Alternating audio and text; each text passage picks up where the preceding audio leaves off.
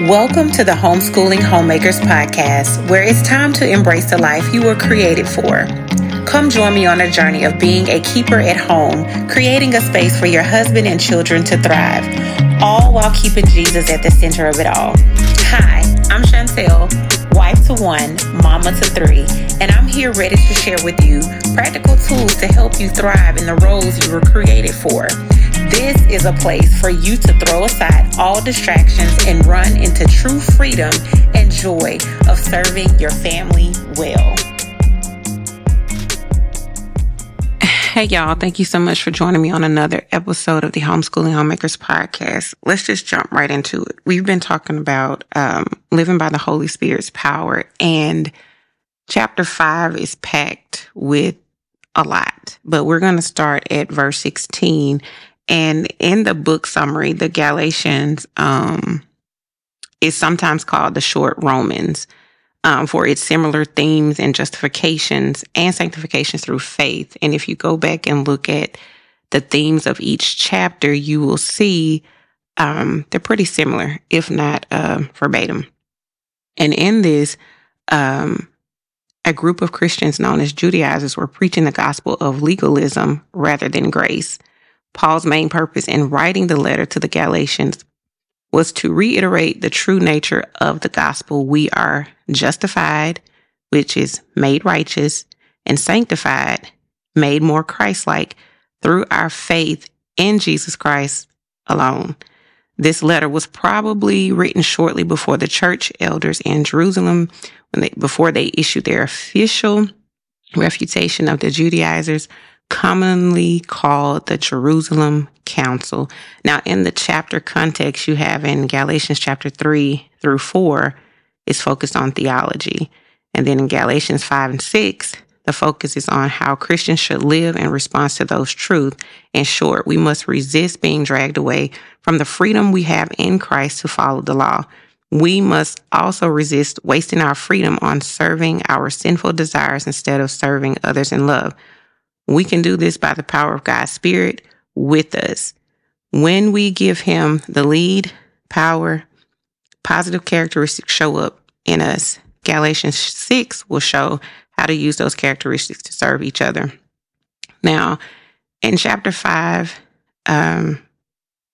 you have first holy living, like living in the freedom of Christ. And then the second part, you have living by the Holy Spirit's power. Paul's letter to the Galatians is divided into 3 parts. Chapters 1 and 2, it focuses mainly on Paul's biography, including his qualifications to represent Christ as an apostle. And in my study Bible, it's in the very beginning of each chapter of like who wrote it, gives a little history. But for here, I love how his biography, the qualifications are included. And I feel like they're there for those who may question his ability to represent Christ as one of his apostles. The end of chapter 2 through chapter 4 deals mainly with theology, explaining the justification comes by faith in Christ and not following the works of the law. Chapters 5 through 6 focuses on application of these truths, knowing all that's been presented in chapters 1 through 4. How should those who are free in Christ live? Ponder on that question before you jump into chapter 5. Now, Paul begins chapter 5 by stating flatly that Christ has set us free in order that we should be free. Going to repeat that one again. Paul begins chapter 5 by stating flat out in the beginning that Christ has set us free in order that we should be free. Freedom, though, requires resistance against a return to bondage. Those in Christ must stand firm against anyone who would try to drag them into slavery under the law. Galatians 5:1. Paul has in his mind the issue of circumcision. A group known as the Judaizers were pressuring the Galatians to submit to physical circumcision in order to be acceptable to God. Some of the Galatians may have been willing to do this simply to cover all possible needs. Why not believe in Jesus and be circumcised? It's a question they may have asked or a thought they may have had. Paul insists, however, that faith in Christ must be faith in Christ alone and nothing else.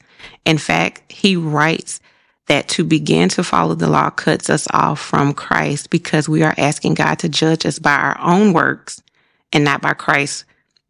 Galatians 5, chapter 5, verses 2 through 11. Paul's confidence, he's confident the Galatians will reject this false teaching and that the one responsible for teaching it will be held accountable. Rejects a rumor that he himself was teaching anyone to be circumcised.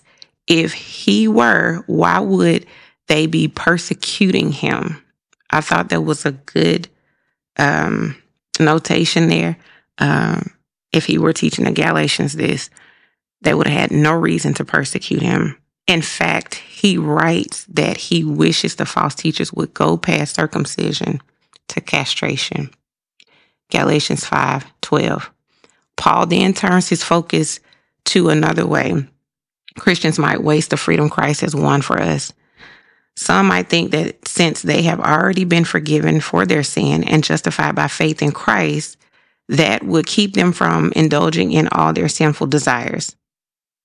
That's not what our freedom in Christ is for. Instead, we should use our freedom to serve each other in love.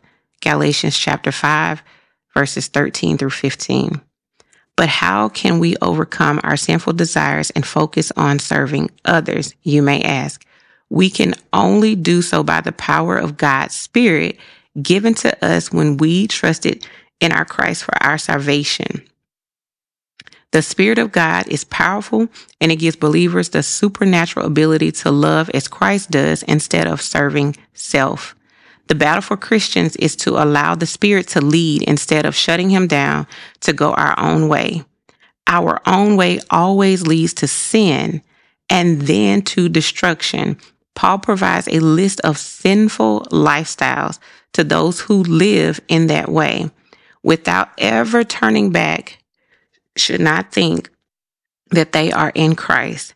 They will not inherit God's kingdom along with those who have God's Spirit.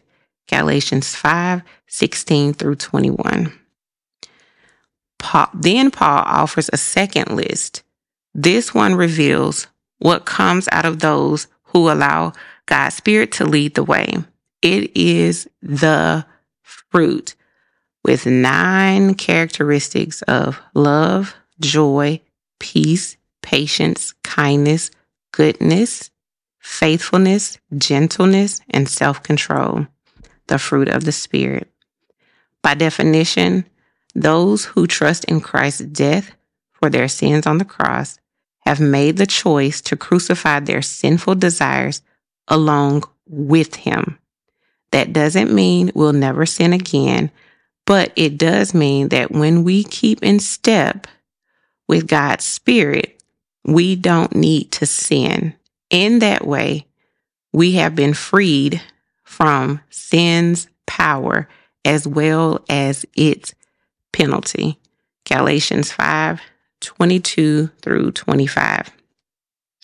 Now, I'm so glad that we are free and we have that freedom in Christ and that the Holy Spirit is dwelling within us to keep us from our own sinful nature, to help produce those boundaries.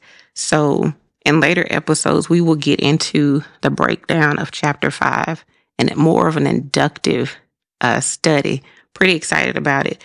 We've been learning about this at church during our regular Monday morning, our regular Sunday services at church. And it's been really good, but to come home and to dig deeper into it and to learn about Paul's teaching to the Galatians has been so good and illuminating off the pages of my Bible. So just stay tuned as we walk through Galatians chapter 5 with the focus on living by the Holy Spirit's power.